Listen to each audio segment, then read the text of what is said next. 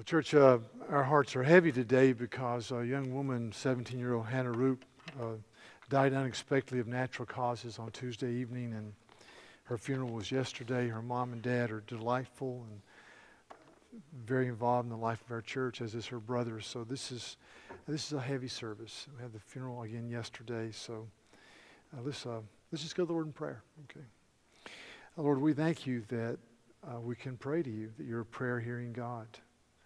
And we thank you that we come in the name of Christ, not on our own merit. And we pray that you would give comfort to those who are hurting, and that you would show yourself to be the good shepherd at every station in our lives. So we've been singing your praise, and we're thankful for that ability. And we pray now that you take the Word of God and make application to our lives as we open it. So speak to us by the Spirit. In Jesus' name, amen. Well, there's a definition of prayer in the bulletin that comes from the Westminster Shorter Catechism. What is prayer? Answer: prayer is an offering up of our desires unto God for things agreeable to His will, found in the Word, in the name of Christ, with the confession of our sins and thankful acknowledgement of His mercies. Prayer is incredibly important. And I'm going to spend the next 4 weeks, talking about this issue of prayer and encouraging us to be more of a people of prayer, a church of prayer. But I'm going to go to a psalm this morning, an intended passage in Hebrews 4, and just look at some contours to prayer. So if you have your Bibles, turn to Psalm 4. It's also printed in your worship guide. But this is a prayer of quiet trust amidst the uncertainties of life. Answer me when I call, O God of my righteousness, for you have given me relief when I was in distress. Be gracious to me. Hear my prayer. O men, how long shall my honor be turned into shame? How long will you love vain words and seek after lies? But know that the Lord has set apart the godly for Himself. The Lord hears when I call to Him. Be angry and do not sin. Ponder in your own hearts on your beds and be silent. Offer right sacrifices and put your trust in the Lord. There are many who say, who shall show us any good? Lift up the light of your face upon us, O Lord. You've put more joy in my heart than they have when their grain and wine abound. In peace I will both lie down and sleep, for you alone, O Lord, make me to dwell in safety. So as I look at this psalm, to me, prayer is built upon a remembrance of past mercies from a faithful God who carries us as we understand our position in the Lord. Our position is past mercies. As I was discussing Ephesians 6 for a few weeks ago, I said oftentimes we come to the armor of God and we jump in, we talk about the belt of truth, the breastplate of righteousness, so forth and so on, without dealing with the first clause of chapter 6, verse 10, which says, finally be strong in the Lord and in the strength of His might, which is really referring back to chapters 1 through 3, where Paul hammers out with great, masterful strokes our position in Christ. Blessed be the God and Father of our Lord Jesus Christ, who has blessed us with every spiritual blessing in the heavenly places. In love, He predestined us to be born again. So all our position in Christ, in Christ, in Christ, through chapter 1, verses 3 to 14. Know who we are in the Lord. And one thing the devil does, he comes into our lives, he whispers in our ear, I cannot believe that you did that, or you said that, and you claim to be a Christian. I can't believe you had that period in your life where you slid away from the things of the Lord. I can't believe, how can you call yourself a child of God? And I said, time after time, we come into the presence of God, not based upon our performance, but on the cross. And when you get that down, when you understand the righteousness freely given to you through Christ, it brings joy to your life. And if you do that, if you run to the cross, if you glory in Christ, and when the devil whispers those things, you say, I am His child by faith in the finished work of Christ. And you've kind of got that down. He comes in through another side door. And it's the fear of the future. And we should be aware of what's going on without being paralyzed. There are a lot of reasons to be fearful of the future. I mean, you have what seems to be a thuggery in Russia going on right now. You have unrest once again in the Middle East. You have airborne viruses. You have drought in California and too much rain in Rhode Island. I don't know, but you got all types of things going on everywhere. There are 1,000 reasons to be dismayed. But as you look at this psalm, you understand this, that the God who carried us in the past will carry us today and tomorrow. That God can be trusted, that His purposes are fixed and true, and we rest in that while we are aware. There's a man I respect very much, and he wrote some wonderful books, and then he kind of got into futurism and predicting what's going to happen, and he wrote a book entitled Hurtling Toward Oblivion. How's that for a title? The title is the thesis of the book. I don't recommend the book. Hurtling Toward Oblivion. Because when I read the Psalms, the psalmist says, "Answer me when I call, O God of my righteousness. You have given me relief when I was in distress." Past tense. You've been faithful. And then he works out throughout this psalm, "Oh God, be gracious to me again. Oh Lord, let the light of your face shine upon us. Oh Lord, my righteousness, show me I am yours. Hold me closely." But it's a celebration in the midst of troubles that God has been faithful. See, in 2 Timothy, a New Testament book written to a young preacher who was timid and vacillating and fearful of the future and fearful of the approbation of man. And so Paul writes to this young preacher, Timothy, God has not given us a spirit of timidity, but of power and love and a sound mind. Therefore, do not be ashamed of the gospel or of me, his prisoner, but join with me in suffering for the gospel according to the power of God. Paul says, Timothy, buck up. Come on, guys. Get with it. God hasn't given us a spirit of timidity, but of power and love and discipline. And you step back sometimes as you look at people and you read church history and you say, I don't think I could do that. For example, Polycarp, Bishop of Smyrna, an old man, a disciple of John the Apostle. He's an old man. He's brought before the Roman authorities, and they said, Polycarp, all you have to do to walk out of here is to say, Caesar is Lord. We have no desire to put an old man to death by burning.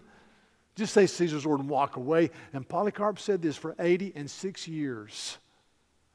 My God has faithfully served and cared for me. How dare you ask me now to deny his name? Do what you will. And they burned him at the stake. And I read that. That's just one example in church history. And you go, good grief. And you say, kind of, sort of, I don't know I could do that. Don't say that, because the same Holy Spirit that filled Polycarp fills you if you're a Christ follower. In Matthew chapter 10, Jesus says this in verse 19. He says, when they deliver you over, do not be anxious how you are to speak or what you are to say, for what you are to say will be given to you in that hour. For it is not you who speak, but the Spirit of your Father speaking through you. When you're facing hard times, when you're pushed and prodded and you're in a bad place, if you're even facing martyrdom, the Holy Spirit gives you the words to speak. The same Holy Spirit that undergirded Polycarp undergirds, supports, fills, energizes us. God is faithful. He's given us not the spirit of timidity, but of power and love and a sound mind. This passage is dealt with in 2 Timothy by a man named Martin Lloyd-Jones in a wonderful book called Spiritual Depression. And he talks about having a sound mind and the ability to think, and he gives the example from England. And the Puritan century was 1560 to 1660, and after that, the Act of Uniformity was passed when the Restoration took place. And the Act of Uniformity said in England in 1662 that you could only worship in the Church of England. And if you worshiped outside the Church of England, you were a renegade and you were against the government. And so the Baptists and the Presbyterians started meeting in fields and caves and barns, and to do so was to be arrested. A guy named John Bunyan, Pilgrim's Progress, went to prison for 12 years because he simply preached the gospel after the Act of Uniformity. So the story goes, told by Lloyd Jones, that a 15-year-old girl, a little young girl, was going to an evening worship service out in the woods, and some soldiers were standing at a crossroads, and they were arresting people and questioning people. And they said to this little 15-year-old girl, they said, where are you going? And she said this, my elder brother has died. And I'm going to hear his last will and testament and to celebrate what he has done for us. And they said, go on. Well, she wasn't lying. Her elder brother had died. His name is Jesus. They were going to hear the last will and testament, the Word of God. They were going to celebrate what he had done for them, the Lord's Supper. And Lloyd Jones says, that's what I mean when I say a sound mind.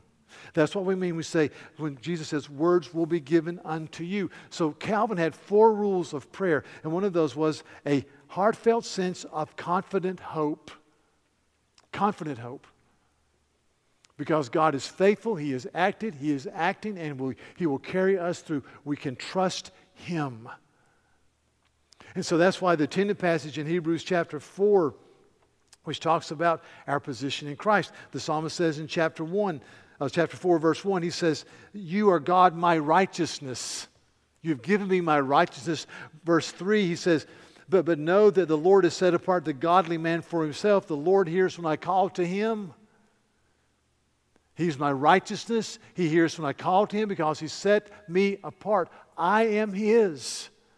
And so Hebrews 4 in the New Testament book celebrates the goodness of Christ. And then chapter 4 talks about the completed work of the cross. And then verse 14 through 16 says this, since then we have a great high priest who has passed through the heavens, Jesus the Son of God. Let us hold fast our confession of faith. For we do not have a high priest who is unable to sympathize with our weaknesses, but one who has been tempted in every way as we are, yet without sin. Then verse 16. Let us therefore draw near with confidence to the throne of grace, that we may receive mercy and may find grace to help in time of need. And that's prayer. That's worship.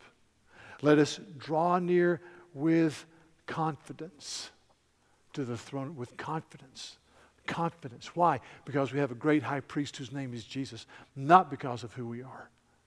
With confidence, not because of our works, but because we're clothed in the righteousness of Christ. All over the world today, there are Muslims who are celebrating the month of Ramadan. For one whole month, from sunrise to sunset, if you're a Muslim, you do not eat and you do not drink. And then when the sun goes down, you can eat and drink. But you do that to achieve merit with the God who is. Ramadan. I was in a bakery recently, and there was a young woman in there, and we started talking, a lovely 17-year-old. And I asked her where she's from, and she told me, and I said, Are you a Muslim? And she said, yes. I said, are you observing Ramadan? She said, yes, I am. And I thought, oh, good grief. Working in a really good bakery. And you can't eat. Why? You're achieving merit. The only merit we have is in the finished work of Christ. God, our righteousness. God, our righteousness. So therefore, because Christ is our high priest, He's passed through the heavens, and He's the sinless Son of God, and He's done an act once and for all on the cross for our sins, the writer of Hebrews says, let us therefore draw near with confidence to the throne of grace. Confidence. Sir and I were just overseas, and I was in Tunisia for over a week. I taught a class to a seminary, and I visited some of our cross-cultural workers to encourage them and spend time with them. And so we land in Carthage, and we rent a car from Camel Rent-A-Car in Tunisia. So I thought it was pretty cool. The cheapest car rental place there, Camel Rent-A-Car. So we get this car, and we go across the northern part of Tunisia and visit people and come back. But during our trip across and back, we were stopped 6 times by the police. 6 times. You'd stand there, and all of a sudden, a guy would stick, a little round circle of red. It said, pull over. So we pulled over, and just 6 times. One time we stopped here, and then a mile and a half later, stopped again. And I talked to a man who's been there for 5 years, and I said, how often are you stopped by the police? He said, I've been here 5 years. I've never been stopped by the police. I said, I've been here 4 days, been stopped 6 times. This is what happens. They pull you over. They've got these machine guns. They come up, and they start speaking in Arabic. And I go, no Arabic. Then they start speaking in French. And I go, no parlez-vous français. And then I say, English speaker only. That's kind of embarrassing. You know, that's what I say for English speaker. English speaker only. And they give the one word they know, document or whatever. And so then inside I start grinning because I unzip my pocket and I reach in and get out my passport. And on the front of my passport it says the United States of America. And there's an eagle there that's got the wings spread open and one talon are olive branches and the face is turned to that part of its body. But in the other talon are 13 tridents. Symbolically saying we desire peace, but we can use force. And I realize that as a citizen of the United States, that if I am unjustly apprehended, I have every confidence that somebody will intervene for me. And it feels good. And so I give it to him. As I give it to him, I'm thinking, I've got a lot more confidence than a person who has Lithuania on their passport, or Moldova, or Liechtenstein. Now, those are fine countries, but they're not known for their military prowess. And they get it, and they always says, American. I said, you better believe it, pal. You know. So anyway, you take that illustration and multiply by 100,000. And that's the confidence we should feel in coming into the throne room of God because of who Jesus is in us. And that's why we pray. That's why we have confidence. We have confidence to come into the throne of grace. It's a throne. He's king. Isaiah 66 says that this is the one to whom I will look, the one who is filled with humility and trembles at my word. We come before him with reverence and awe. He is Father, Son, and Holy Spirit. He is eternal God.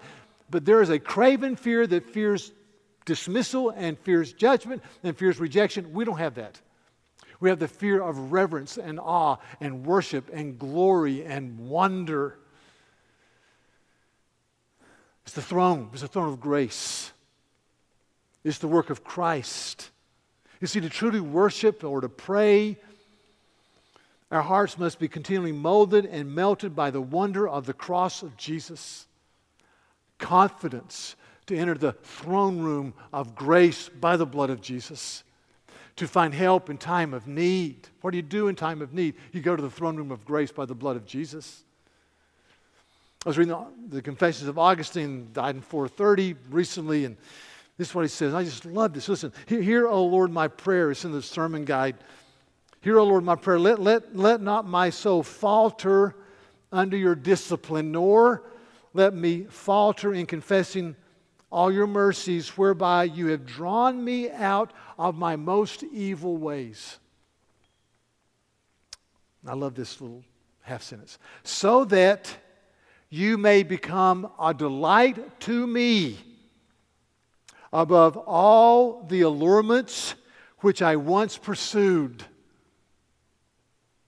that I may most entirely love you and clasp your hand with my heart, and you may rescue me from every temptation, even unto the end. And I thought, can I say with Augustine, just so I want to love that you may become a delight to me above all the allurements that once captivated me. I mean, not I do the right thing, I face the right way, I march the right direction. All those are good, but can I say that I delight in the Lord? And what I'm saying is that my heart must be continually molded and melted by the gospel of grace to be a man of prayer and worship. Do you delight in God, the Father, Son, and Holy Spirit? Do you delight in the cross? Do you see that Ramadan and efforts and works are worth nothing? That it's all the grace of Jesus? Then there's a hymn I thought about when I was doing this. It was entitled Majestic Sweetness Sits Enthroned by a guy named Samuel Stinnett.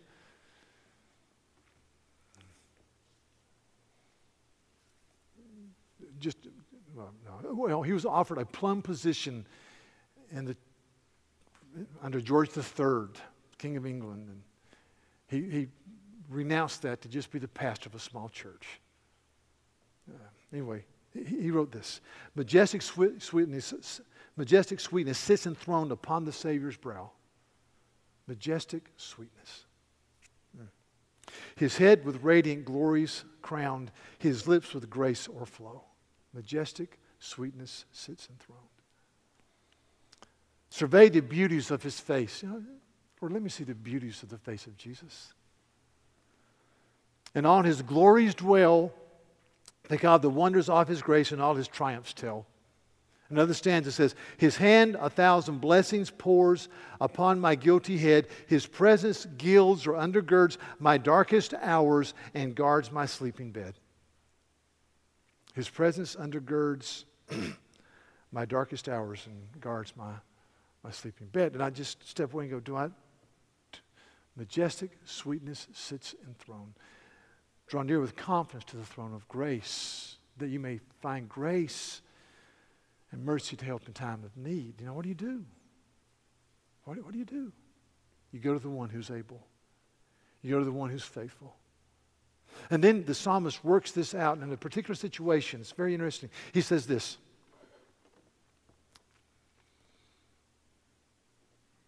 be angry as you understand God has set you apart, that God is faithful, that God is your righteousness. He says there's anger, there's anger in your heart.